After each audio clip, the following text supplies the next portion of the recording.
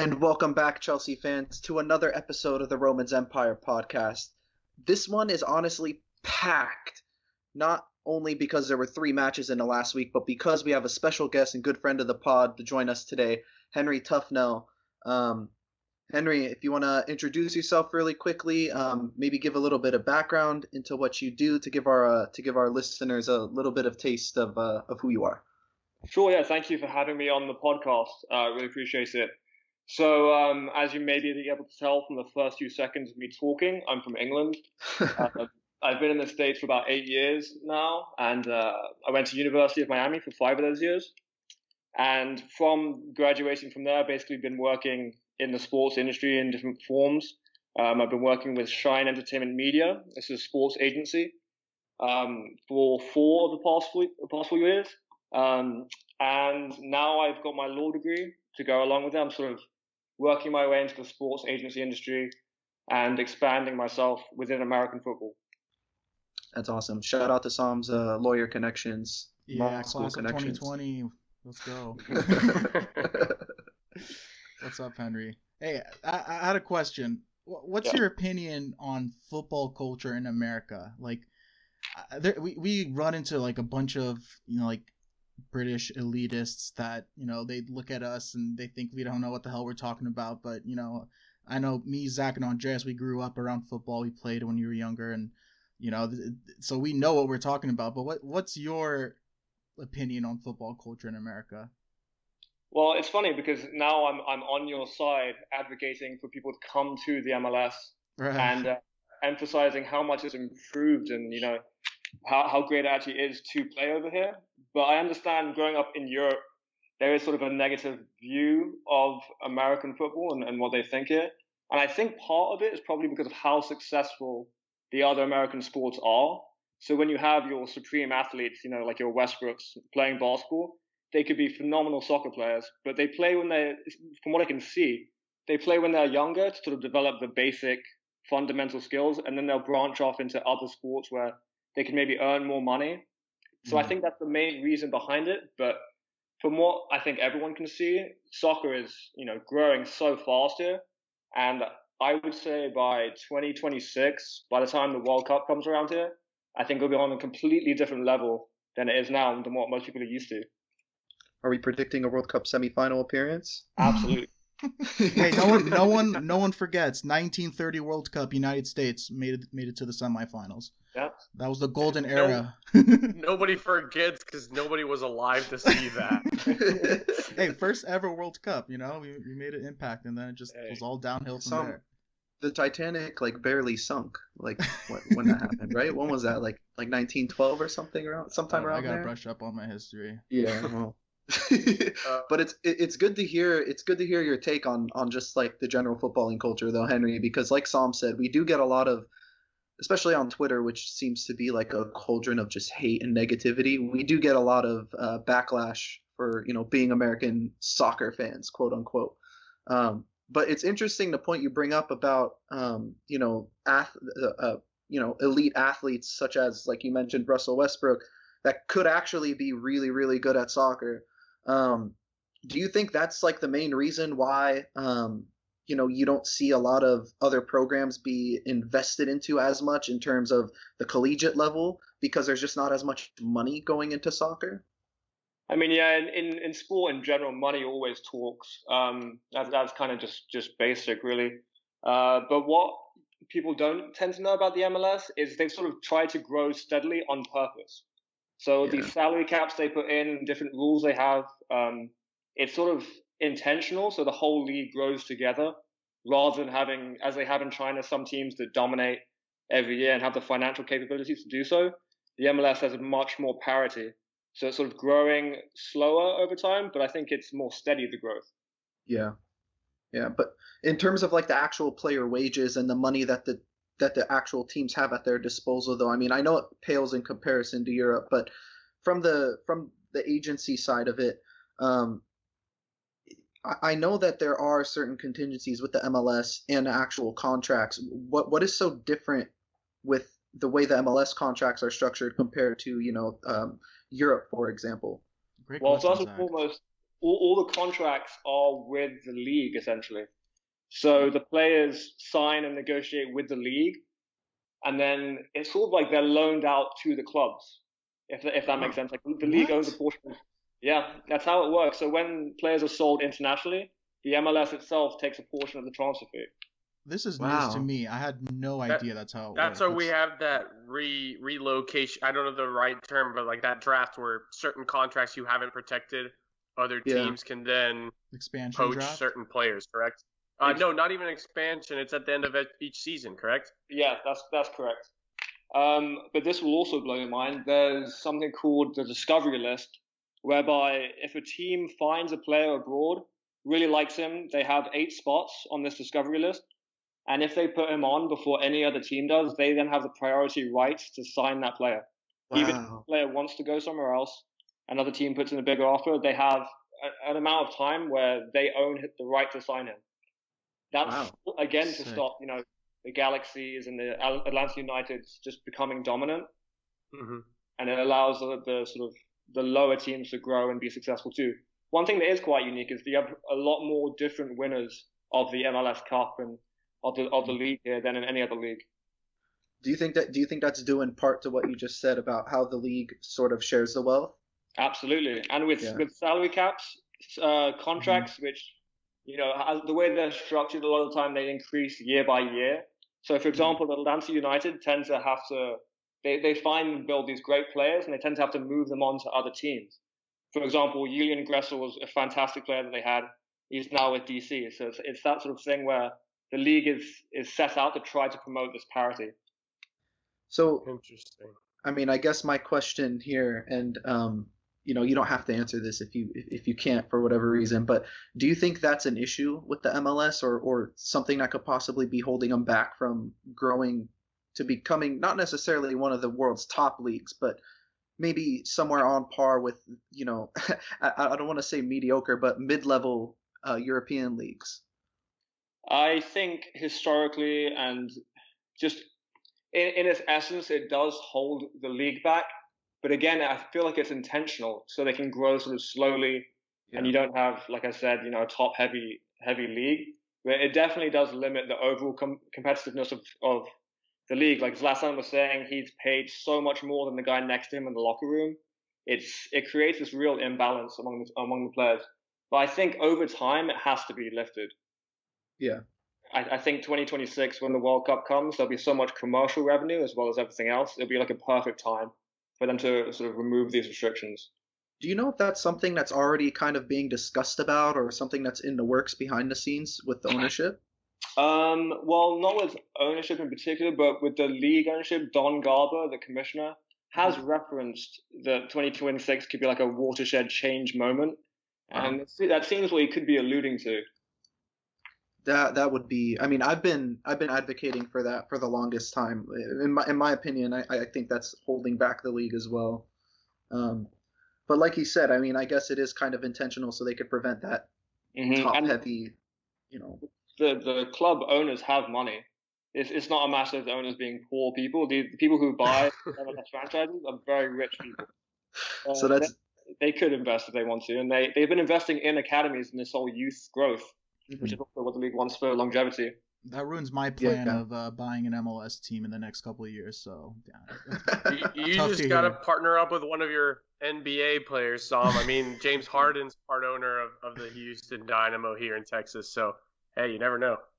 But Henry, I'm Andres. Zach got a little starstruck and forgot to introduce his own co-host today in today's podcast episode.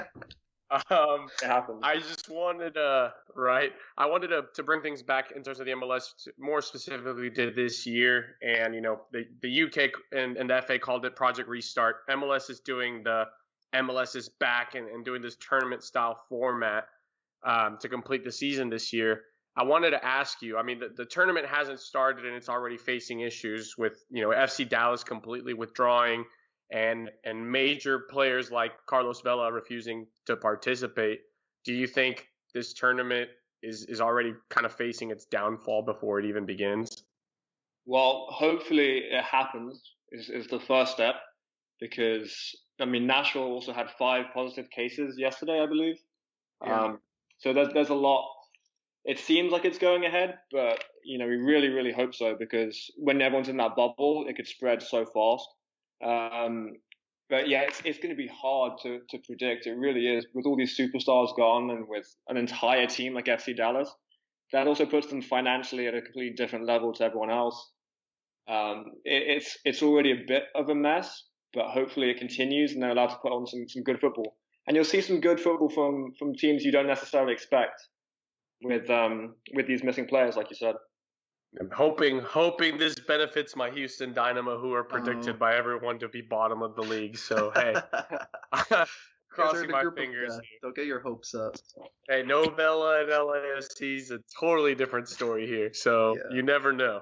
The one thing before we get into Chelsea content, and sorry to our usual listeners, we wanted to really emphasize, bring some of Henry's background into this, but we noticed your agency has represented players such as Raul Jimenez, who, I mean, this season has been, every other big team has been throwing his name out there as a potential, dream signing. And I just wanted to ask you, I mean, working with him and his people, just kind of, what do you think has been the key contributor to his stock rising since his arrival at Wolves? Well, it's interesting because I've always thought he was a fantastic player. His ability to link the play up and hold the ball up, and he's always been a great finisher. So he's always had these qualities. I think just doing it on a consistent level in the Premier League is what really attracts people. It's that consistency. They're seeing it against the top teams. He scores big goals. He has the most points in the Premier League as a result of his goals. So he's just that immense impact he's having. And when you do it in the biggest league and against the toughest competition, you're going to attract interest.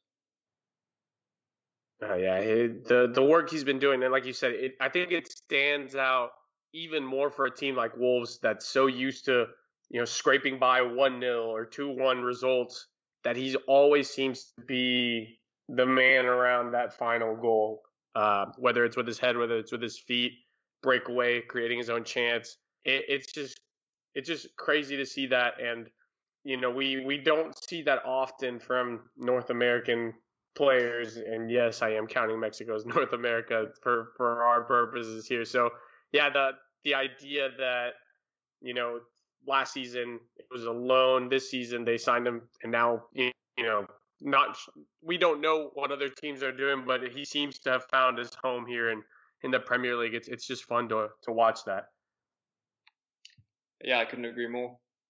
And we got a lot of people on Twitter who ask us about our inside sources. So once you hear about something, wherever he goes, make sure you just text us so we can tweet it out and just get that Twitter clout going. Absolutely. All right, let's get into the recaps. So 3 matches we're going to go over today, but instead of going through all of them one by one, I think we're just going to do it grouped up bunch. So just a recap. Dreadful 3-2 loss to West Ham, a dominant 3-0 win over Watford, and an absolutely butt-clenching 3-2 win over Palace with one of the most stressful last 10 minutes of football I've ever watched. Picking up a 6 of possible 9 points. Not as good as we thought it would be, but it could have been much worse. So after those 3 matches, we're sitting 3rd in the Premier League with 60 points, 1 point clear of Leicester in 4th right now. Leicester drew Arsenal today. Could have been a bigger gap, thanks to Jamie Vardy with the late equalizer. I was secretly hoping for a draw just so I wouldn't have to root for Arsenal to win. I thought it was a good result for us. Like I said, Leicester in 4th with 59 points. Man United 5th with 55 points with a game in hand. Villa on Thursday. So, I mean, this race for top 4, and I mean, still the implication of what's going to happen with Man City is still unknown. But I think from this point on, we're just going to have to assume top 4 are going to make it. So that race for the last 4 is going to be, the top 4 is going to be intense. I mean, the last couple matches of the season are going to be crucial for all 4 of those teams, really. All right, let's get into we'll start off with our forwards. So obviously we're an American podcast, Henry. I'm sure you could just assume that we are in love with Christian Pulisic. As am I. Great. I mean, I'm so happy to hear that. I mean, like, let alone how fast it took. Did you have any doubts that he would reach this level of play? I mean, I would love to say, I predicted it from the beginning after signing him. I thought it was a great signing. But, when he was playing second fiddle to Jadon Sancho, you were wondering, what was missing. But before he went down with the injury, he was playing well. It took him a few games to get into it. He's had some fantastic games against Liverpool, and obviously the hat-trick against Burnley was great. But I'm surprised that he is this good. I really am. He takes on players so successfully, and he has the end product that a lot of players lack. That it's been surprising. I think maybe being American and having to shoulder a lot of that responsibility has set him up well for playing at Chelsea.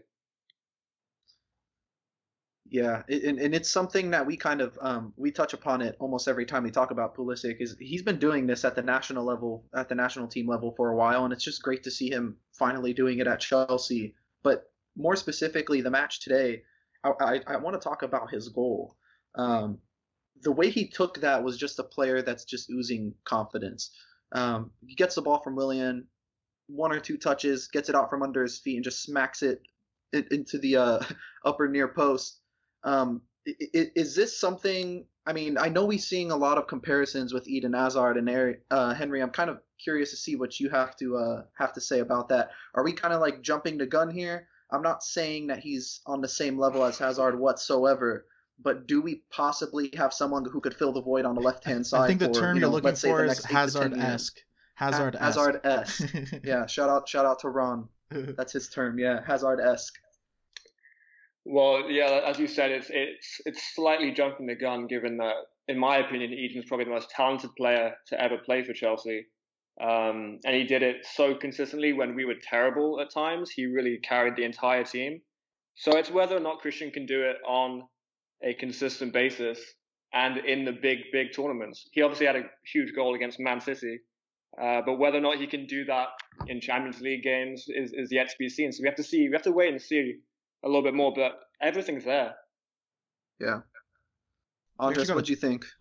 Oh man, I mean, for one, I remember when we talked about his signing and what he would bring this season, I was going to be content. I remember dropping the name like number 10 goal contributions in the Premier League, and I believe he's got 8 goals in the Premier League, maybe 1 in the Champions League, and a handful of assists on top of that. So he's doubled his league goal high career-wise what he had in Dortmund in his first season. Like Henry mentioned, through injury, through the COVID-19 break, I didn't expect it to be this fast. Obviously, all of us have the American bias, and we put on our America goggles, and we're like, yeah, this guy's going to make it. But when he's doing it, and the way he's doing it right now, I think the signings we made prior to the window have kind of lit a fire inside of him to finally just kind of break out of his own shell in a way. He's always been touted as the talent,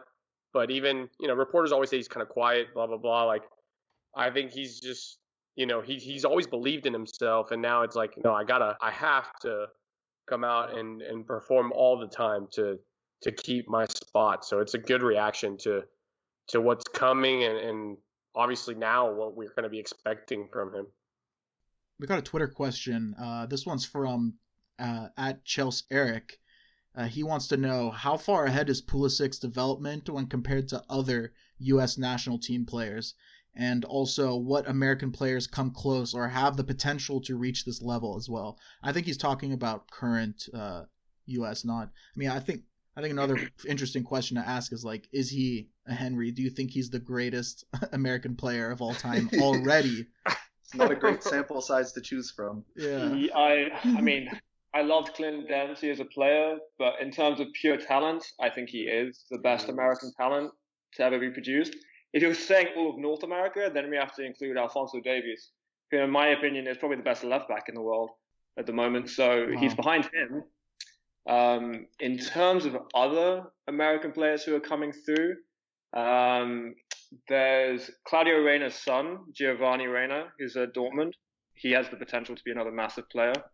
and at Schalke, Weston McKennie is another guy to keep an eye on. Yeah, I think those are like the two main names that kind of stick out in my head also when I think of players that can sort of reach similar levels to what Pulisic's beginning to hit now. The other one I kind of want to name is Josh Sargent, also the striker. I know he hasn't scored a lot of goals this season, but he hasn't been playing on a very good team either. But that's another talent that we could keep our eyes open for. And if we have any U.S. fans that are listening and don't know who that is, just look for the curly-haired redhead next time the national team plays up top. But if he gets the call-up that he deserves. Yeah, well, he deserves it. That's the thing, yeah. And nobody really talks about him. It kind of bugs me in that way. But every time I've seen him play for the national team, like he seems like a natural goal scorer, and that's something that we need desperately. Let me ask you guys, do you think it's necessary for an American player to head abroad to become, at that level of the players we just mentioned? Oh, yeah, no doubt. Hey, Alphonso Davies, MLS product. Come on. I was going to say, they can definitely start in the MLS. I think, a few years back, it was that FC Dallas player, Costa, in midfield was looking like such a promising player. And then, Kelly Acosta, rumors from Europe. Acosta, right? Yeah. All the rumors came that, bigger teams from Europe were looking at him to develop him abroad. Nothing kind of came of it. And, one injury later, he's now, I think, with the Rapids, and kind of his stock has really fallen. So I think in today's game, you still need it just because, the MLS still doesn't qualify for your Club World Cup. And these bigger tournaments where these players in smaller leagues can make the world notice you unless you're at a World Cup. So I think we're still a few years behind for the MLS to be able to do that.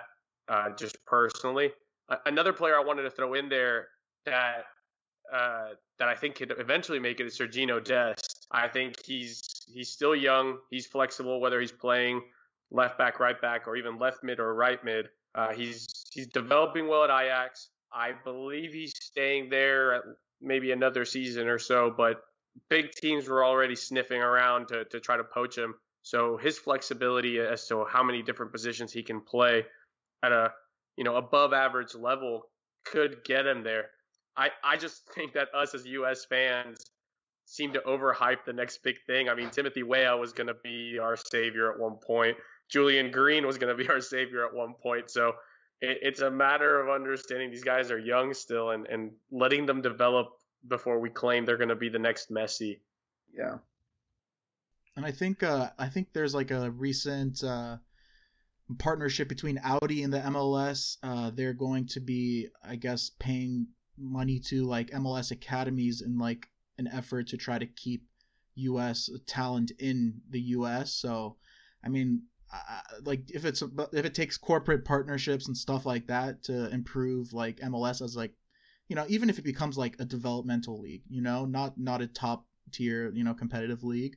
I think that is like right. Like it seems like right now MLS is more of like the old player who was like, once very famous, is like almost, instead of retiring, he spends a couple of years in America to, cash a couple of checks and do a little tour around America where people can watch him play. Like that's what it seems like more at this point, but I think they're trying to move in the direction the opposite, like trying to bring in more youth players and develop them. But I mean, I don't really keep up with MLS that much, but I think that this kind of gives me a quick question for Henry, because you guys know I'm from Venezuela, so I see a little bit of the South American game, and I feel the U.S. is giving South American players the route they wanted to get to Europe right now. So you see a lot of players jumping from Boca or River Plate to the MLS.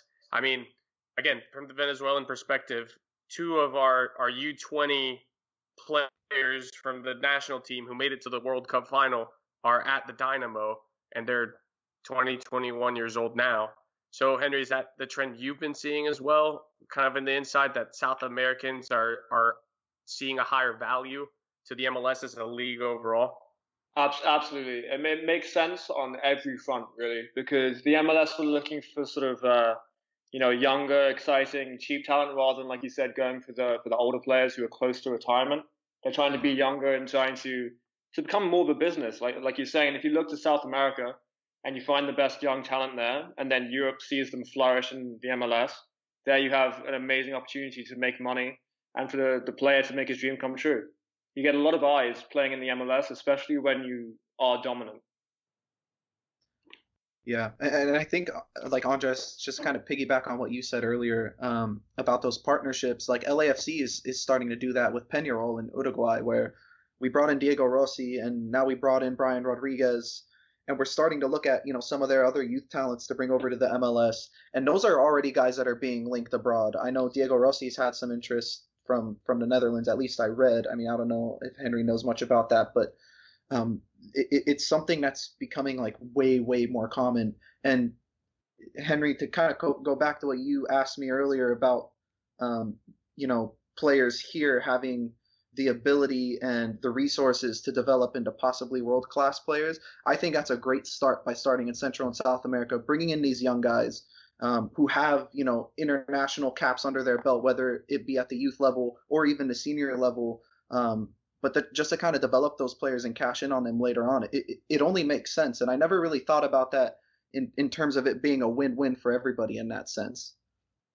Yeah, that's what's the conversation now, and it's becoming much easier to convince South American players that the MLS is a great place to either have your career fully or to use it as a stepping stone onto Europe, because MLS understands Europe is still the top dog, and if they can sell players there, it makes a lot more sense.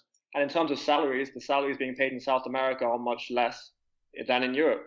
So for getting a transfer of a player from a championship team, for example, is, in terms of the salary cap, it's a lot more of a hit on the cap than it is finding young talent in South America.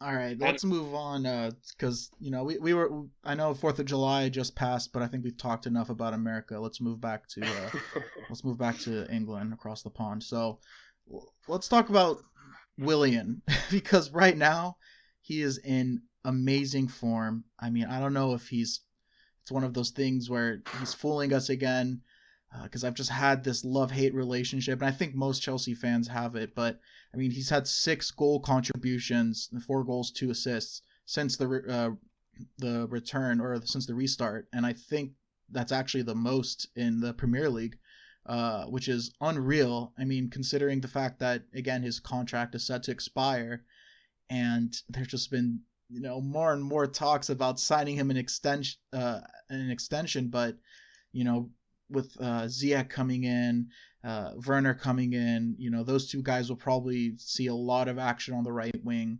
Cho coming back from injury, probably he's going to be requiring a lot more play time. I think Willian, he's going to have to accept a role coming off the bench, but I mean, he's been one of the best players in all the Premier League. I mean, obviously, since the return, and it's just like, we got a really interesting point from Andrew Turney on Twitter. I think this is a first time question, so what's up, Andrew? How you doing? He says, Is Frank and Willian sending a message to the board to sign him? He starts every match, and since the restart has become our most important player along with Captain America. I don't know. I really don't know how to answer that question. I mean, Henry, what do you think? Your thoughts on extending Willian?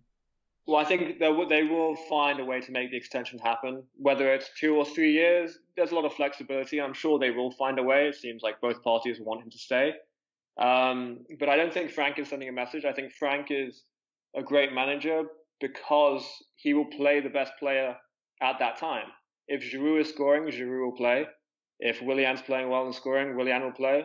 And I don't think it's necessarily sending a message, but Willian just delivers on a weekly basis. You know exactly what you're going to get from him. Whether he steps up for a penalty, whether he bends on a free kick, you know what you're going to get week in, week out. And at this time, that's so valuable. Oh, thank you. Thank you so much for saying that. No, you guys have to be out of your damn minds if you think he doesn't deserve an extension. And I'm talking to Andres and Song. And listen, I'm asking you this question with the caveat of get the 2 words Kai Havertz out of your head before you answer. Not even going to use them in my argument. Yeah, they're not even related. No, because no, but this has been an argument for a lot of Chelsea fans is why would we re-sign Willian if we're going to keep pursuing players like Havertz and other attacking players?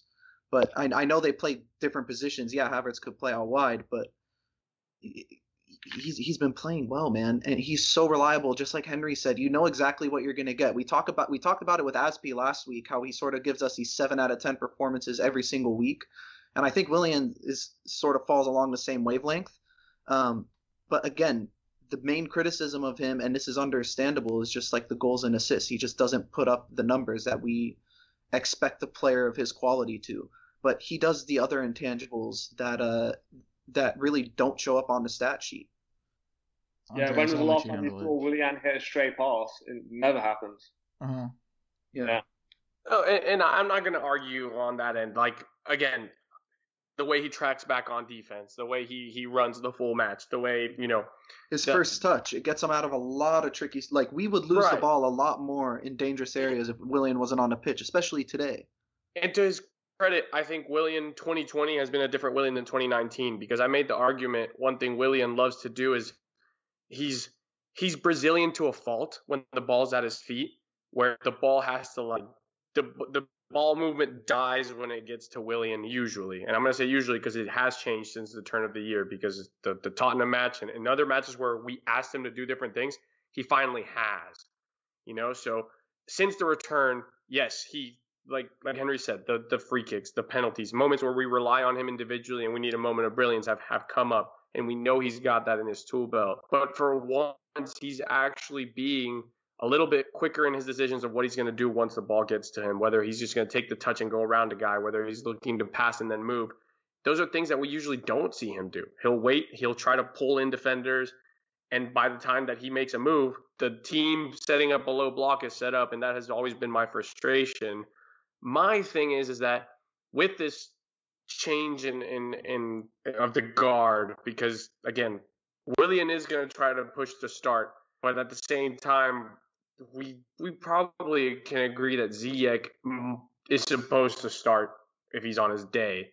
So let's say if it comes to form and Ziyech's performing, how will Willian react to that? Because we saw it with Conte, we've seen it when he doesn't agree. I just don't know.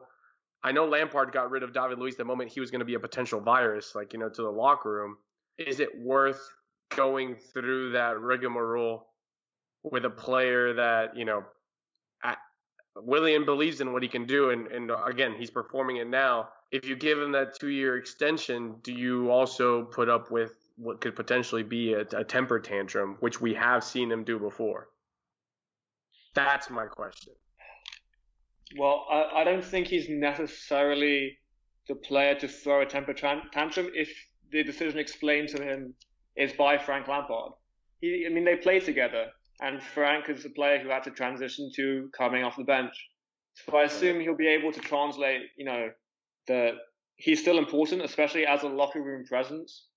But he just won't play every game, and we still play so many games, especially if we make it to the Champions League, that he will be used a lot. So it really depends. I think it's worth keeping him here. Whether or not Ziyech plays better than him and replaces him, so be it. But I'd rather have that competition than to just lose a player like that who is still performing. Yeah, and it's a lot harder to see a player of his quality leave. Especially with what he's done at the club. Now, Henry brings up a good point, Andres, and this is kind of to you mentioning, him possibly throwing another temper tantrum. But, like Henry said, him and Frank were teammates. So the difference is that there's mutual respect. And there's a line of communication that Frank has with all of the players that I think is probably the most obvious coaching attribute that he has. I think everybody kind of knows exactly where they stand in his team. So I don't see that happening with Willian. I really don't. And I think he's not dumb. He's going to be 32 next year. He realizes that he's on the downturn. And I think he's starting to see that with, Chelsea's unwillingness to give him that 3 years that he's asking for. If news came out tomorrow that he signed a 2-year contract, my initial reaction would be happy. I mean, it would be a sensible signing, I think. At the end of the day, business-wise, it makes perfect sense. I mean, it's easier that, in the sales world, it's easier to keep a client than sign a new one. So financially speaking, I'm sure an extension is far more frugal than whatever a Benrahma will cost you as a fourth option. So I get that part too. It's just funny how anytime that Williams' place gets put into contention, or the Barcelona rumors or whatever, is when he decides to be dropping 10 out of 10s week in and week out. Like, it's coincidence. He just loves feeling the pressure. He loves feeling the pressure. That's a true professional. Yeah, exactly. And I think also I'd be comfortable with a 3-year extension, just because this guy is he's always available to play. He never gets hurt. I'm knocking on wood, by the way, just so you guys are aware. So, but I mean, he's just had a very good, clean bill of health record. So I'm happy about that. Let's move on real quick, just to wrap up with our forwards. The striker battle for the remainder of the season. I mean, obviously we got Timo Werner coming in next season, but we still got top 4 to finish, and we have a FA Cup as well, a really important matchup with Man United coming up, and Giroud is really giving Tammy a run for the number 1 striker spot. I mean, I know Tammy scored today, but it was his first goal, and I don't know how many matches. So did Olivier. Right. Oh yeah, and so, I mean, I'll start off with you, Henry. Is Giroud giving Tammy a run for the number 1 striker? I know you mentioned earlier that, Frank is going to play the guy who's in better form, but I mean, realistically, do you see any change to, the pecking order within the last 4 matches or 5 matches? What makes sense to me, I think, is for Giroud to be playing against the tougher opposition, where you absolutely need him to hold up the ball and link the play. Where that's like essential and you can't give away the ball, Giroud will play. Potentially against the weaker opposition, Tammy might be better suited. If we think about most of the goals that he scored, I think it's been against more of the bottom half of the league. So I think maybe that's a strategy to go for. But for Frank Lampard, I think Giroud is probably his number 1. I mean, you guys know me. I'm all team Tammy. But right now, Giroud has to be the number 1. He's just playing too well. Until he stops scoring goals, I really don't think there is an argument for who the number 1 should be. The performances he's putting in, since Project Restart got up and running, are pretty undeniable for the most part. But I spoke on it last week also. I think we are really quick to forget how young and inexperienced some of these players are. And yeah, even though Tammy has had loans to other teams and has played, as the number 1 striker. Even in the Premier League when he was at Swansea for a short run, but there's still a huge lack of experience when comparing him to a World Cup winner like Olivier Giroud, a guy that's been around the block a few times and is always mentally ready. And I think that's the key is that mental readiness that you get with a veteran striker like Giroud compared to Tammy. Because let's be honest, this Project Restart does feel a lot like a new season. We saw it with Reece James. He just needed a couple minutes under his belt before he could get the wheels turning. Same thing with Billy Gilmore. And I think it's much of the same with Tammy. But, it's smarter for Frank to rely on his experience early on because he knows he's going to get performances out of them. And he's been proven right. And Giroud just does stuff that Tammy at this point cannot do. Like, if you look at the Pulisic goal today, it started off with Willian passing him the ball and just giving it right back to him with like a quick, one touch. That's what I was gonna get at. Yeah, like that. Yeah. Like you mentioned, just holding up the ball, but like these kinds of passes that are necessary for a build up, like I just don't see Tammy making those ever. And the one thing that I had a lot of problems with Tammy is that he would get called offsides all the time. And today he showed a lot of discipline in holding up his run for his 1 goal. Just perfectly kept himself onside for that, and I was really impressed by that. But still, I just think that for the way that Frank plays, what Giroud does is at this moment, I think he's a lot more effective. And I think even more so with this new tactical setup that we've seen after Project Restart got back up with Mount and Barkley and those attacking 8s making runs past our front 3. Giroud being so good with his back to goal, he's helping those guys get the space to put themselves in dangerous situations. So, like you said, when Tammy's scoring, you keep playing him because he's the kind of guy that he scores the ugly ones, he scores the pretty ones, he scores the hard ones when he's on that sort of form. But right now, for whatever reason, yes, he got his goal today. When he's not scoring, he's yet to learn, because I'm not saying he can't do it. I think he's been working at it, but Giroud has he's never been the quick guy. So I feel like he's always played with his back to goal. And when you have not only Pulisic and Willian running 90 minutes, but you have also Mount and Barkley who are eager to get in the box, that sort of link-up play is almost too nice for those midfielders. They're not going to pass up those sort of opportunities. And Lampard, as a midfielder who loves scoring himself, definitely sees the value in what Giroud is bringing. I mean, it's also just classic Chelsea striker, from Diego Costa to Drogba. You need the big guys who just are going to connect everything together. It's just the Chelsea striker way, really. Yeah, and that's something I was going to mention too. Is I think we were all kind of surprised that Giroud got the contract extension after the Werner news came out. But I think we're seeing the role, and the reason why Frank re-signed him is because we don't have another player on our roster who could do what he does. So having somebody like that at your disposal is only going to be advantageous to you. And especially when we get Werner in next season, we'll literally have 3 number 9s. We'll have a pure goal scorer in Tammy. We'll have a pure target man in Ollie Giroud. And then we'll have sort of like this inside forward / flash, for lack of a better word, and I'm using the superhero term flash, in Timo Werner. So we're kind of getting a little bit of everything at the striker position next season, in terms of pace, goal scoring ability, and hold up play. So, it was interesting to see, and I questioned Frank and the club for re-signing Giroud after the Werner signing, but now, I think we're starting to see exactly what his role is going to be moving on to next season. And I don't think it's going to be bit part at all. I think he's probably going to be the main sub coming off of the bench for whichever 9 starts that game.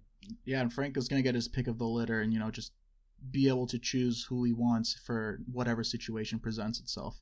All right, let's move on to midfielders. Wait, do you guys hear that? Oh, not again. I'm going 90 in a 60-mile-per-hour speed zone with the Barkley bus. I'm ready to pick you guys up. We're going full speed ahead. God. Henry, if you're not aware, I'm the captain of Ross Barkley fan club, and AKA the captain of the Barkley bus. Barkley bus, all right. Yeah, so will you hop on the Barkley bus? That's my first question. Absolutely. I am a Let's huge go. fan of Ross Barkley when he makes the right decision. What, are you available to be a full-time co-host to maybe replace these other 2 guys who don't believe? He dropped you a big caveat there. I blocked that part out. He's making the right decision a lot more frequently than he used to, but left foot, right foot, long passes, long shots. He's got everything you want as well, especially for Lampard-esque midfielder. There we go. That's number 8. Before we get deeper into giving him praise, because I have to mess with Sam for a second. If it's not RLC running at the defense with Tammy making the run, does Ross find Tammy there? 0 chance. Or does he pull the trigger? 0 chance. He pulls the trigger. There's no way he does that deft little pass over the top. I'll admit his flaws when they happen, okay? But I mean, I just have to say, Ross Barkley was the only midfielder to be picked for every starting 11 this week. He was the man of the match against Watford with an assist, followed by his first Premier League goal of the season. I'll start off with you, Henry, because you kind of alluded to it. Is this a new Ross Barkley? How much do you credit Frank's instruction, his influence, and really his confidence in him for his recent form? I think it's a smarter Ross Barkley. I think he's had this talent for ages, and now I think he listens to Frank Lampard. And he does the work defensively, which is the craziest part. When they put out that Man City team and they had Kante flanked either side by Mount and Barkley, I thought, oh my word, they're just going to get overrun in that midfield. Defensively, none of them are going to come back, but Barkley did his job, tracked back, pressed well. It was unbelievable. And then now he's making better decisions in the final third, albeit not perfect. But when he gets that, what more could you want from a midfielder? It's interesting because I think it's impossible for a midfielder, especially like a natural 8 like Ross Barkley, to not learn something from one of the greatest midfielders ever. And we're starting to see that. And Sam, I'm not gonna lie, I think I have 1 foot in the Barkley bus at the moment, just 1 foot. But look, the bottom line is, I think we need to see what Frank's plans are for Ruben before we could get too excited about Ross Barkley at the moment. Because like you said, I don't see Ross making that pass, and I don't think it's a coincidence that the first time Ruben got to play in his natural position, he gets the opportunity to make a play like that and makes the right decision. It took Ross Barkley about 40 caps before he was able to do that with us. So, I think that's a more important question here is what happens with RLC moving forward? Where does Frank see him playing? Does he see him more as a 10, or maybe maybe he continues to play him outside on the wing like we have seen?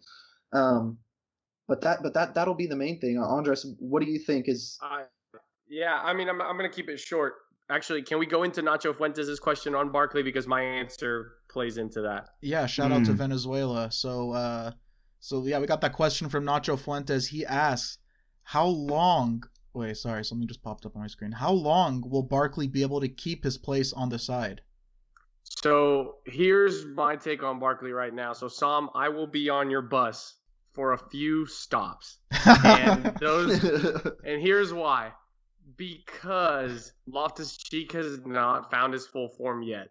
And the moment Loftus-Cheek finds his full form, and we can see that cameo he had today for a full 70 to a full 90, there will no longer be a Barkley bus. It'll get replaced by a nice, shiny, sexy sports car in RLC. So I'll ride the bus for now. I think Barkley has done much better than I ever anticipated, especially, like Henry said, starting with that City match. He has been putting the defensive work in. And Zach, I actually think that Barkley was more of a 10 than a natural 8. He was a lot further forward in his time at Everton. And I think in Sarri's time, we've seen him try to convert to an 8, and now really seeing it under Frank. But he's doing what is asked of him. He is doing the work defensively off the ball, which I did not expect from Ross Barkley. So, yeah, for the meantime, as much as he's rugged and, like you guys said, he is prone to his mistakes, I don't question his name on the team sheet as a starter for now. All credit to Frank Lampard, honestly. And I'm going to be completely serious. I mean, other than that one ball by RLC, I was really unimpressed by his play today. So, he made a crucial block at the end. No. He made a crucial block after giving the ball away. Yeah, he tried to clear the ball and just gave it right up and just was in the right place at the right time. I'm not going to give him credit for that play. What was more frustrating too is he I think Tammy lost the ball towards the end and led up to the chance. Oh, that was frustrating. At all. He didn't. I was amazed. I know he's trying to, maybe rest, his injury, but you got to get back, especially that late in the game. Yeah. All right, let's move on. Let's talk about Mason Mount, because he's continuing to impress as well. Henry, I'll start off with you again. What is it about Mason that Frank loves so much? I think it's the same thing that we love about him, to be honest. Yeah, it's everything. It's the work rate and training that you hear about, his sort of willingness to learn, the fact that he always seems like he's improving. Even though maybe the goals have dried up a little bit for him, I think he's still making the right decisions. He's got quality from the dead ball, which is great. And yeah, I think when you see him play with confidence, he's really hard to stop. He makes great little turns, and he has a good turn of pace. Work rate defensively is high. Again, Frank has his ideal sort of player. He's an absolute pain in the ass to play against from an opposition's point of view. And I noticed 2 key roles that he played today. The first goal, or actually Pulisic's goal, sorry. There was a loose ball at midfield. I don't know who lost it, but Mason picked it up, one touch, laid it off to Willian. And if you keep your eye on Mason, he continues his run and actually overlaps Willian right about midfield and continues his run all the way into the box. And that was a huge, and that dragged out their left back and isolated Pulisic to go 1v1 on the right hand side or on the left hand side. And that was just the first goal. he also played a huge part in the third goal as well, doing something very similar, winning the ball back, and again, making another deep run after winning the ball back into the box and pinning the other defense back. Those are the intangibles that we always talk about with him that are so hard to find in other modern day footballers. You don't really see much of the blue collar workers as much anymore. That you tend to see a lot more flair players with, flashy passing and skill moves. But it's great to see Mason as kind of this throwback player, and see Frank sort of use him as a throwback player is great as well. And if you guys want some expert analysis on Mason Mount, when I was watching the match with my dad today, he said, "I don't like this Mount guy." And I asked him why, and he said, "I don't know, I just don't like the way he looks." So I mean, he does have that one flaw. My dad doesn't like the way he looks. Doesn't look great. But how about this though? Like Mason Mount, and call me crazy, but the only reason this new tactical system works is his work rate off the ball, and on offense and defensively, because he is absolutely everywhere, and he's in the right spaces at all times. You mentioned those overlapping runs. The amount of times now we've seen him jump into the passing lane and immediately be head forwards looking for a pass. Yes, he's not scoring goals, but he's also starting with the ball 20, 30 yards further back than he's used to. But, I mean, that Watford match, yes, Barkley got the man of the match, but I thought, in my personal opinion, it was Mount that was a standout player. And apart from Pulisic, who's made more of a direct impact, we mentioned this, I think Mount and Pulisic and Kanté, if he's healthy, those three have been our three most indispensable names in the starting 11. And, yeah, I think we were using him as that shadow striker earlier in the season, and he was getting the goals. But then I don't know what it was, but we always talked about, like, does he have the creativity to do that sort of role? And maybe it was just bringing him back a little bit further into the pitch. And in Derby, he was playing this role, and that's what was getting buzz for him from other teams outside of Chelsea. So this is where he's supposed to be playing, and now we can see why. Again, the movement off the ball, the willingness to run past the striker, just, the selflessness overall. Because, again, Henry alluded to it. His numbers for goals and assists aren't there, but it's those things he's doing when not receiving the ball that allow the other players to get the ball in the back of the net. And Mason Mount, I can't see a Chelsea 11 without him starting when he's playing in this form. So what you're saying, Andres, is he's exhibiting all of the qualities that a future captain has. Who knows? No. Who knows? Why not? Henry, what do you think? Because I've said it on the podcast before, but I firmly believe that he could be the next captain, especially if Frank's here for the long haul. In my personal opinion, I tend to like having captains be defensive midfielders. Thank you. Because they can see the entire game. Mason turns, as part of his game, he has to turn around a lot, face different aspects. He doesn't necessarily see everything. So I wouldn't quite peg him. He's a perfect vice captain, but I wouldn't peg him as captain. Well, talking about vice captain, let's move on to a really, really controversial topic. This is one of the most polarizing topics in all of Chelsea right now. And it's Jorginho's continued absence. His shout out to Ron, J5 crew. So his only appearance since the restart was coming on for Billy Gilmore in the 80th minute today, and I almost wish that Frank didn't, because I kind of made up my mind and was okay with him leaving. But that game was getting hectic, and as soon as he stepped on the pitch, he calmed things down. He took control of that match. He only played for 10 minutes, and he made 30 passes, 86.7% pass accuracy, compared to Ross Barkley, who had 15 passes in 64 minutes. And he was just pinging around those long balls, 7 out of 8 successful long balls, just money with it. I was so disappointed to see that, to be honest. Rico, one of the number one haters on Twitter and turned true fan, he actually agrees with me.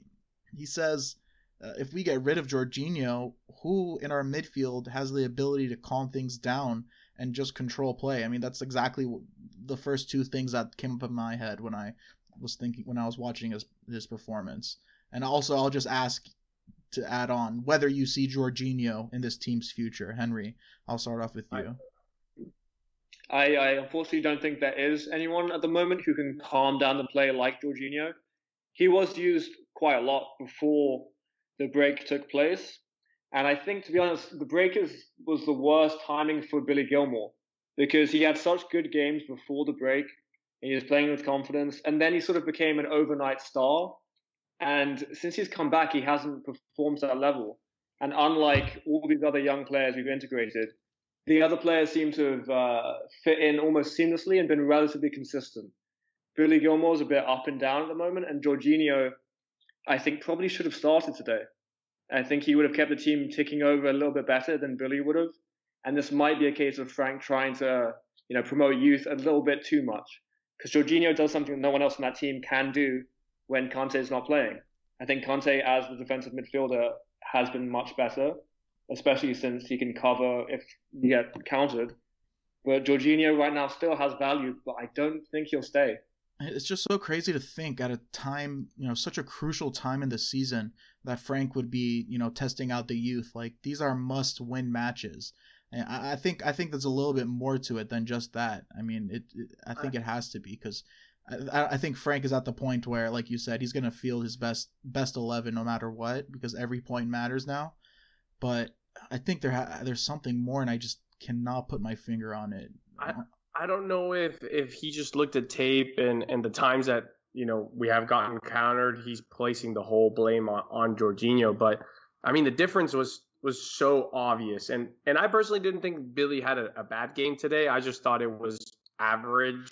Like, he wasn't an 8 out of 10 for me today. But, yeah, the moment Jorginho came on, I think the 10 minutes prior, we were possessing about 36% of the ball. He came in and we possessed the rest of the match 86% of the ball. And we've known this. Jorginho comes onto the pitch and he, for watching from our televisions, is obviously talking the whole time to his players. And he's pointing and he's directing and he's demanding the ball.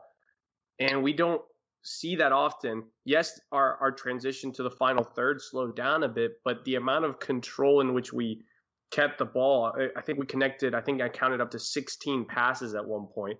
And I was thinking, okay, we don't have Kante to protect us from getting, just kind of pounded for the last 10 minutes. But this is the perfect solution when he's not here. Just if we have the ball, they don't. And Jorginho not only makes the right pass himself, but he sets his teammates up to make the next pass already without thinking about it. He's receiving the ball, has already pointed at the next guy to go where he should be so that the next pass has multiple options. And yeah, I expected him to start today as well. I didn't quite understand I still don't understand why he hasn't played much or almost none, honestly. But yeah, the passing, the quality of the passing, the quality of the buildup looked so much more in control when he came back on it. And I'm kind of interested to see if we'll deploy that against these low block teams a little bit more. And just if we control the ball, we shouldn't quite be as afraid of a counterattack when somebody like Jorginho is basically quarterbacking everybody to be in the right place. I don't know about his future, though. I still think something will happen and he won't be here next season. We'd be losing the best penalty taker I've probably ever seen in my life, though. Yeah, fair. Yeah, that's for sure. Well, Willian hasn't missed one in a Chelsea shirt, has he? I saw a stat for that also. Mm-hmm. But yeah, I mean, just to kind of go back to the Jorginho thing, I just think he's surplus to requirements right now. If you look at the way Frank wants to play, and I think the way moving forward is clearly with Kante at the base, there really is no room for Jorginho unless he's going to be used as a utility player that you do bring on in sort of like a Mikel role where he just plays those sideways passes and keeps the ball ticking over. But he's not going to stand for that, and I think he has too much quality too. Honestly, from just a purely footballing perspective, putting my Chelsea fanhood aside, he's way too good of a player to be coming off the bench, even for us. So I think there's another club out there that's going to be interested, and that's actually going to go in for him this summer. And contrary to what you guys think, I think Frank may be proving a little point here that he might not be in his plans long term. You know how I said earlier that Jorginho was the most polarizing topic in Chelsea? As I'm looking ahead and we move on to talking about the defense, I now realize I was way wrong. Our defense is definitely the most polarizing topic, and specifically our center back pairing, because, I mean, who the fuck knows about what is going on? We'll talk about our center backs for the rest of the season, and then we'll talk about it for the next season. So we got a question on Twitter from Jared Barkowski. He's been pretty active lately. What's up, Jared? He says, I just can't do this defense anymore. They make an easy win into an ulcer into my stomach. What can Lampard do to tighten up that back line? Henry, I'll start with you. I wanted to start real quick. I think the last two matches proved one thing is for certain, that it should start with Zouma +1 at center back for the remainder of the season. No matter how uncoordinated he may look to the eye when he does things, he does them, and he does them well. Like, I get that we play a possessive style football, and to be honest, I think it's underrated how good of a passer Zouma is. But at the end of the day, he has to defend, and if Zouma isn't there today, we don't win today's game. It wouldn't have even been close the way Palace was attacking in the final minutes.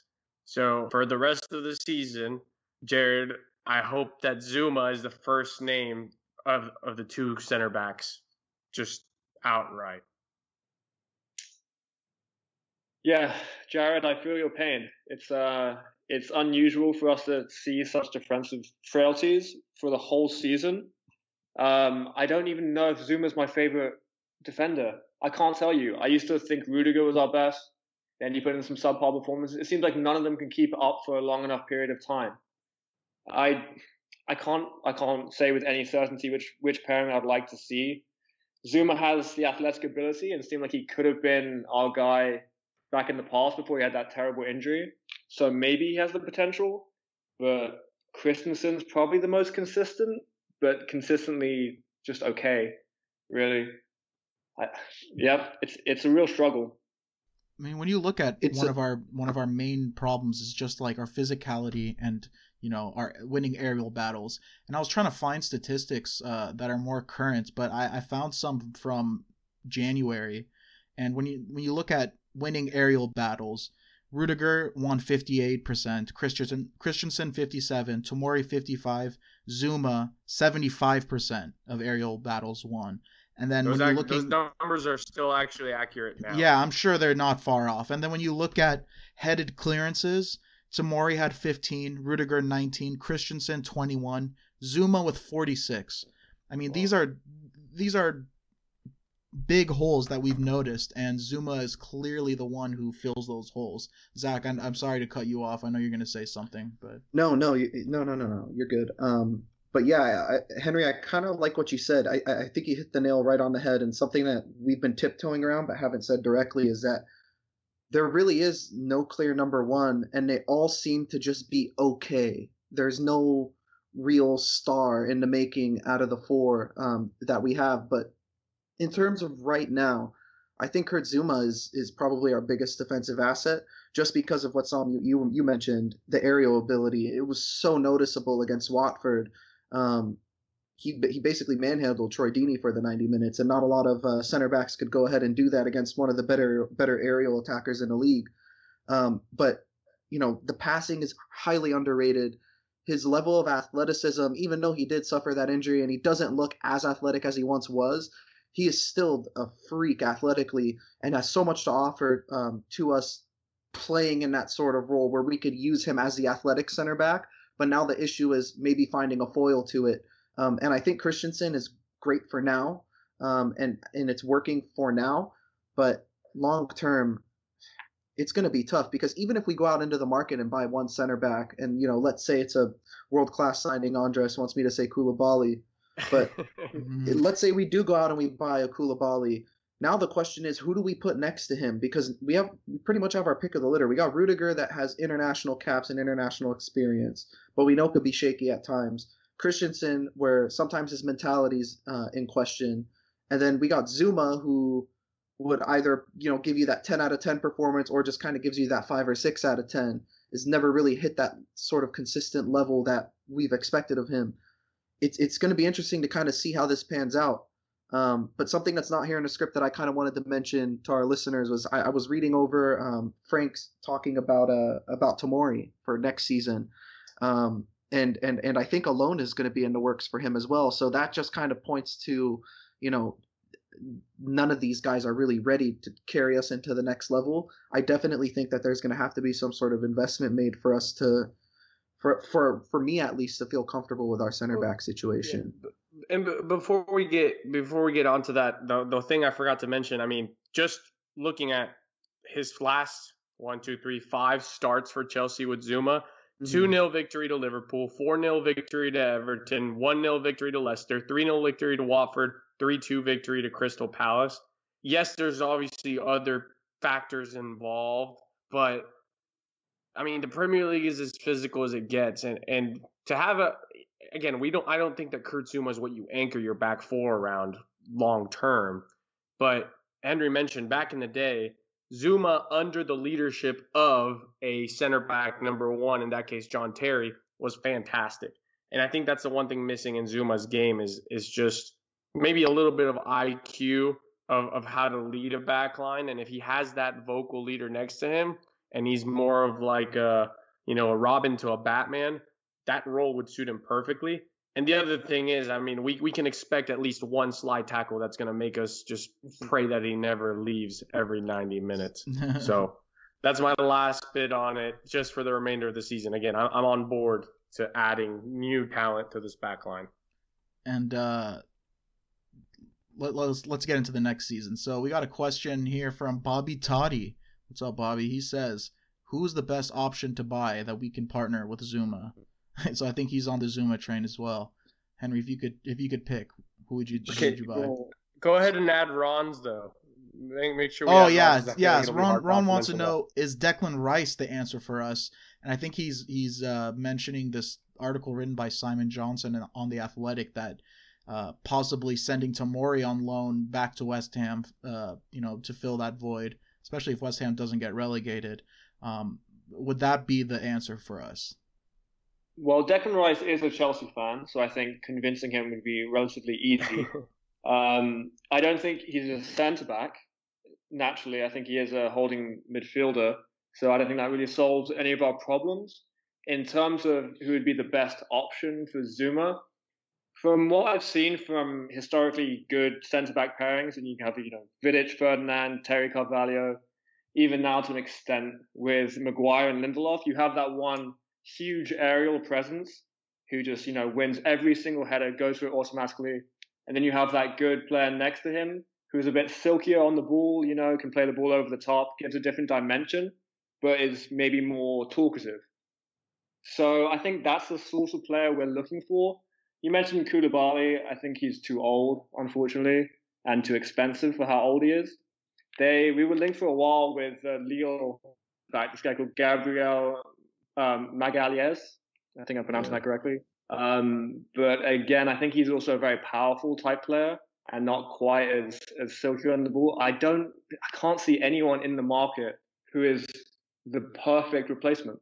And I think what we need is that big money marquee signing like a Van Dijk or the Harry Maguire, just where for a fact that they will be an incredible player, even if you have to pay over the odds. I think our best option right now is to buy Ben Chilwell and see how much he can add as a left back to our team, and then from there you look for the major centre back pairing. Love the Chilwell shout, because I think as a podcast as a whole we've been kind of against it. I want to hear what your case for Chilwell is.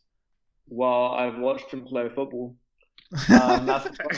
More than just the Chelsea match a couple of weeks ago. I think that's a lot of Chelsea fans have only seen him in that matchup where he was not particularly good.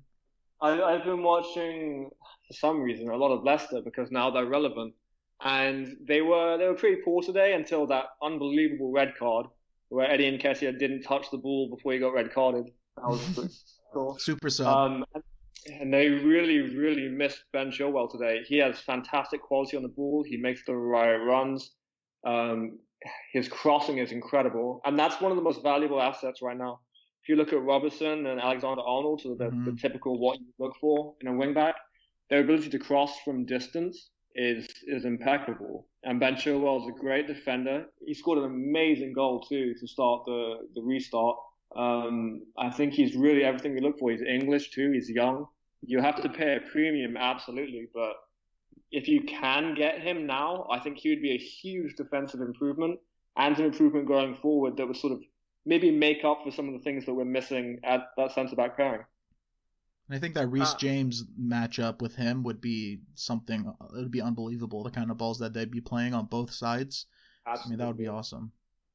I was going to go back to the Rice thing because everything that I keep seeing online is that if the rumors are true, is that Frank sees him as a center back option. And I was trying to think, the only guy that I can think of that made that sort of transition, or the only two guys that come to mind are Mascherano and Yaya Toure. And I still don't know enough about Declan Rice to know if that's in his bag.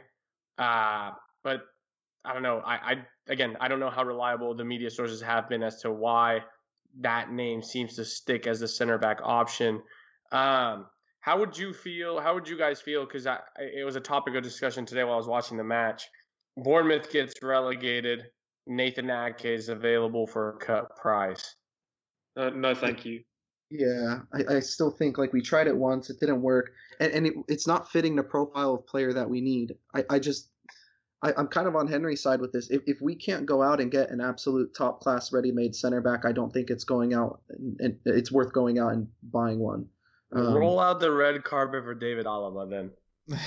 That would be lovely, but he wouldn't leave the best team in Europe. I just don't see it happening. And I like how Henry's on my side about not wanting Koulibaly just because of the age and the price.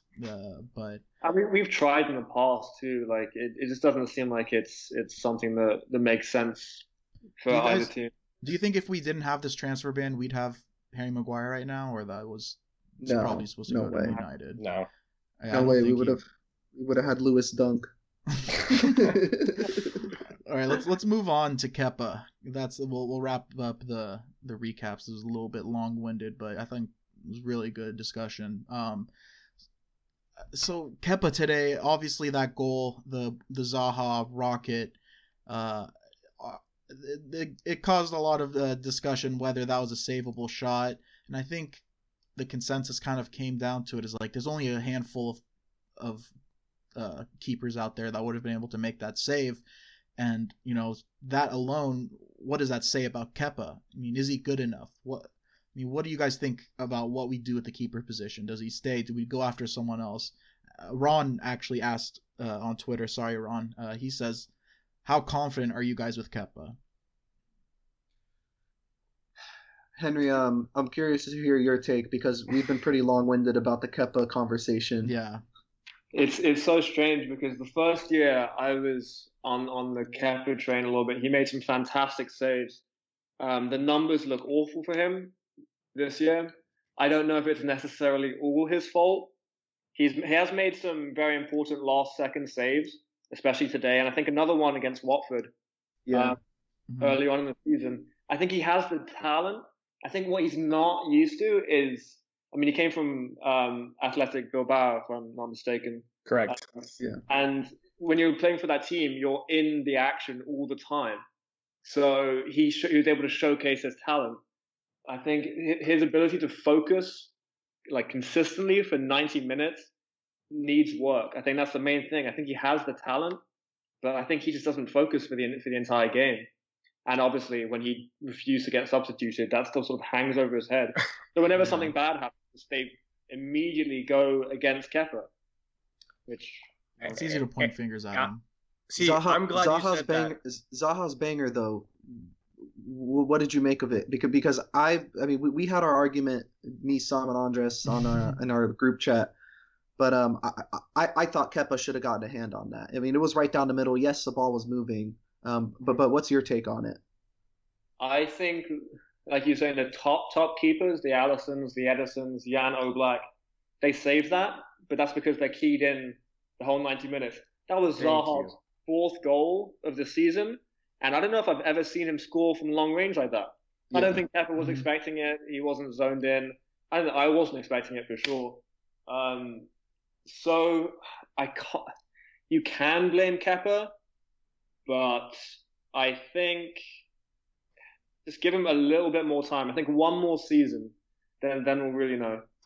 Thank you. I literally just said this like a week or two ago on the podcast that it's just the fact that we get mad at Kepa because Chelsea's under control of the game, and for most of this season, we've dominated possession week in and week out, except for, the top teams when we decide to sit back. But when has Kepa cost us those games when we are sitting back and are getting peppered with shots?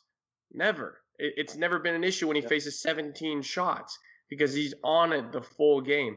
And yes, his distribution has not been fantastic this year, and that's why, Sarri wanted him or whatever. But there's more to it. If you look at the goals that have been scored on us, how about the fact that our defense didn't clean up the second chance or just ball watched? Or in today's specifically with Zaha, nobody was around Zaha. Look at freeze frame that shot. Down. Not a single person was closing down. And again, Henry made a great point. When was the last time Zaha took a shot from outside the box? So yes, an elite keeper that is used, for example, again, your Oblaks, and I want to use someone specifically because I think Neuer was brought up to my attention that he only faces something like 3 to 4 shots a match. And that's why people don't bring him up as much anymore, is because he doesn't have to make that many saves. But it's the point that he makes the saves when it's needed.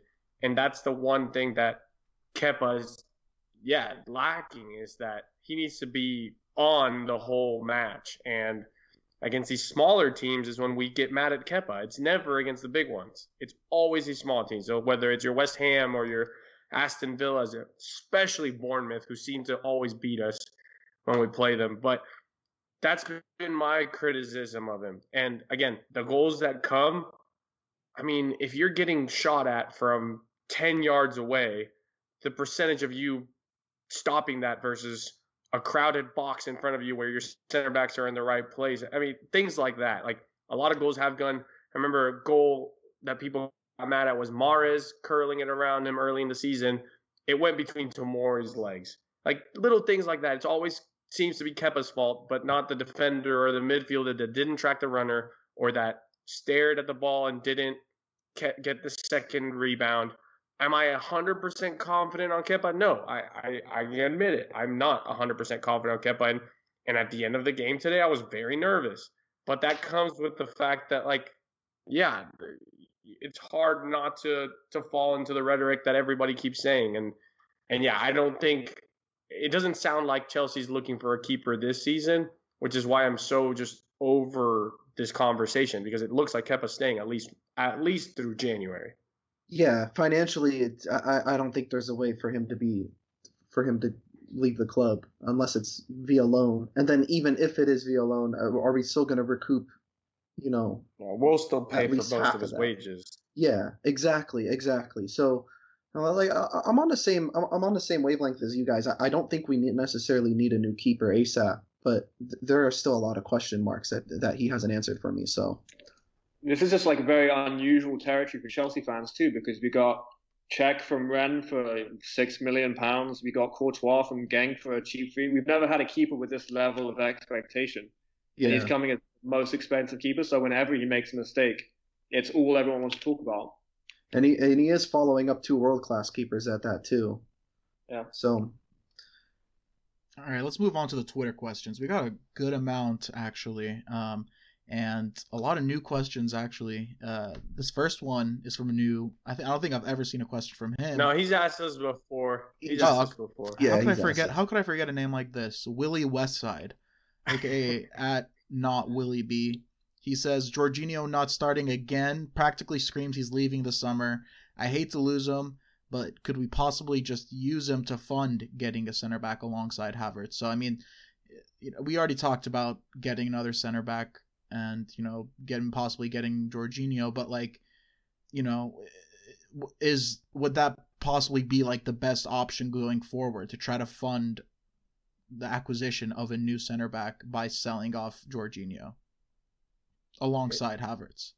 I mean, if he's not part of the plan, like if it's gotten to that point where we agree that he's a good player, but he's not part of what we're trying to do, I mean, you get a minimum of 45 million for a player like Jorginho. That's a decent sum of cash for one player, on top of what we already have in the bank. I have to disagree. We're forgetting these are Corona times. The only team spending that amount of money are the very, very top teams, and the only top team I could see doing that would be Juventus. And they just bought Arthur, who's way better than Jorginho, so there's no need for him. The mid-tier teams that used to be able to fund someone like Jorginho definitely can't do it anymore. And he has a huge salary from joining from Napoli too. So it's not going to be easy to sell him either. And personally, I don't see Havertz coming to Chelsea necessarily. Where would he fit alongside, Mount, Ziyech, and Pulisic if we were to keep all those players? All right, thanks for joining us, Henry. You can leave now. I don't want to hear that ever again, okay? We're getting Havertz. Havertz is phenomenal. Absolutely phenomenal. Yeah. But are we really going to get Havertz instead of a centre-back or Ben Chilwell? Well, that's actually the next question from Seamus, actually the number one hater and ball breaker on all of Twitter. He asked if we can't get both of Havertz and center back, would you prioritize Koulibaly and rotate Andreas Christensen when needed? And also he says that I should stop spending money on adult coloring books and buy a new mic. And I actually probably have the nicest mic here, and I don't know, this guy just loves to talk shit about me. I love Seamus, man. I love this guy too. Yeah, I think you kind of answered that question already, right, Henry? Well, yeah, no. Koulibaly is 29 years old. Why do you want to spend that much money for a centre-back for 2 or 3 years, especially one who's relatively similar to the way that Zouma already plays? I don't think we'll necessarily get Havertz. I don't think that's a foregone conclusion at all. Sorry, lads. But the Standard and the Guardian both said. We'll be calling you. Come on. We'll be calling you. Whenever, if and when Havertz is wearing blue next season. I understand the coronavirus situation, but and again, I might just be falling into the trap of the media, but every report says that financially speaking, we have what it takes to do some spending even in the corona times. So while Havertz will be expensive, you mentioned not being able to get enough money for Jorginho, but maybe we use that tactic when aiming for a center back. If we know that the big chunk of money is going to go to Havertz, and we lowball someone knowing that, they may not be able to hold on to a center back and they're in need of funds. So while we have to pay big on Havertz because he is, one probably top 10 under 21 players right now in terms of form, I would want to prioritize center back because I am frugal like that, and I believe in the talent we have currently. Something tells me that these Havertz rumors have to have some sort of legs to them. So, I mean, I'll be disappointed as a big picture if we get Havertz and not sign a single upgrade at center back. Yeah, I'm in the same boat as you guys. Havertz is just sort of like icing on the cake, and I think us going after Havertz has a lot of the Man City stench about it, where we just have this overabundance of attacking talent, in the wide and central areas, but not zero depth at center back. I don't want to be stuck in that situation, and I think that's probably the main cause of what derailed them this season. Not discrediting Liverpool at all, but we just don't want to fall in the same trap. It's a matter of buying what we need, and I think right now, we already create is it the second or third most chances in the league? We already picked up a striker to help us convert those chances. Now it's a matter of shoring up that back line and defense so we can start getting some clean sheets. So, if selling Jorginho is what it takes to do it, I'm all for it. I don't think he's going to be here next year anyways, so I think that money's going to be there for our disposal. It's just a matter of who buys them and for how much. We'll also bring in Ziyech too as a creative force. Like there's another option there that we have to integrate into the team. that much change in the striking force might lead to less chances, or some of the talented players like Mount or Barkley not getting that time. Yeah. And what I meant with Jorginho is the mid-tier teams like the Athletic Bilbao's, like we would say, that might be able to pay a smaller fee or take the player and that salary on. They don't have the money. We have the money to buy anyone. We've been very smart with our transfers, and we're getting the money from the Hazard and Courtois deals. And he's not from the Basque region, so they probably won't buy him. But that's a good point. But I mean, I don't know, Henry. I see the Guardian, the Standard, and Goal.com saying that we are in pole position to sign Havertz. It's guaranteed. I know what it means in Formula One, but what does pole position mean? I don't know. I think we have we're 1 in 3 chance of getting him. Maybe it's because I'm English. I can't stand the idea of having 3 Germans lead our team forward. Yeah, well, as a 1/16th German, I that would make me ecstatic. All right, let's. I'm so happy. Yeah, so we'll move on. We got a question from Nacho Fuentes again. I think you kind of already answered this question, Henry. It says, he asked, given the ability to sign only one player for the defense, would it be a new left back or a new center back, and who would that be? I think you kind of answered that question with Chilwell, right? Yeah, it depends who the options are. Chilwell's the best option at left back that I can find so far. A new centre back that just came to mind might be Soyuncu. I don't know how willing Leicester are to sell him, but he's been fantastic since they bought him. He might be someone that could be an option. Yeah, that's definitely a good shout. Zach Andreas, I mean, I think you guys we've talked about it. Yeah. Here's a quick one from Ron. What are your thoughts on the new kits, Henry? Very clean. Big fan. You like the 3?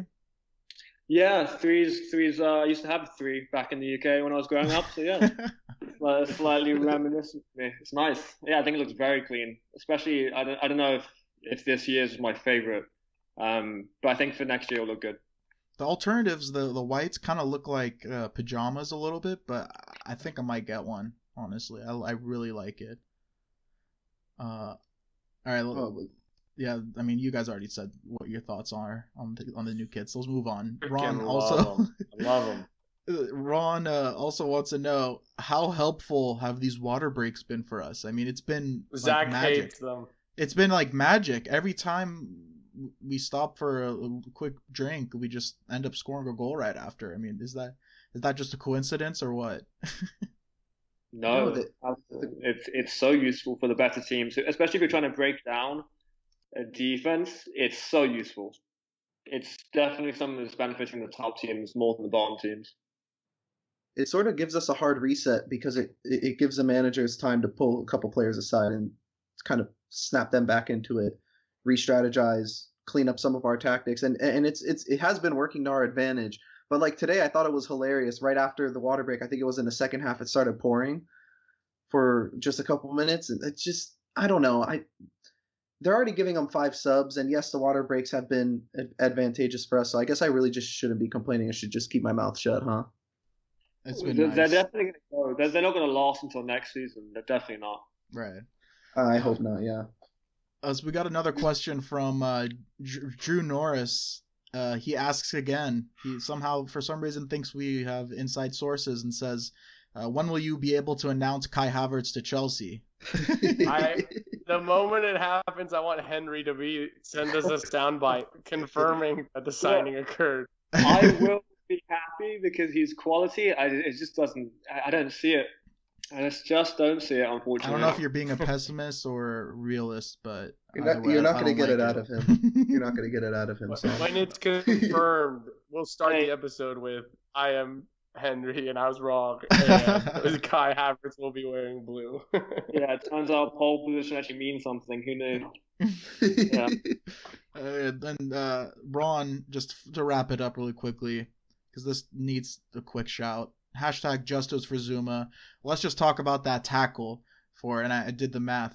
3 quadrillion, 242 trillion, 374 billion, 723 million, 98,000, 732 minutes. Can you guys stick around for that long just to talk about that? We'll give them a few seconds. How about one word reactions to that slide tackle?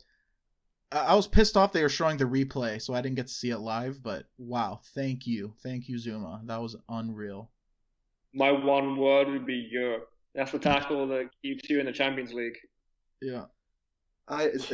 There wasn't a word that came out of my mouth. It was more of a sound, but it was something along the lines of "whoa!" Like right when he did that, because I saw right after he made that tackle, the first thing I saw was Kepa pumping his fists and just smacked him right in the chest, like saved his ass. Yeah, I was gonna get so much shit for that goal. It would have brought my save percentage down to 17% from 19%. God.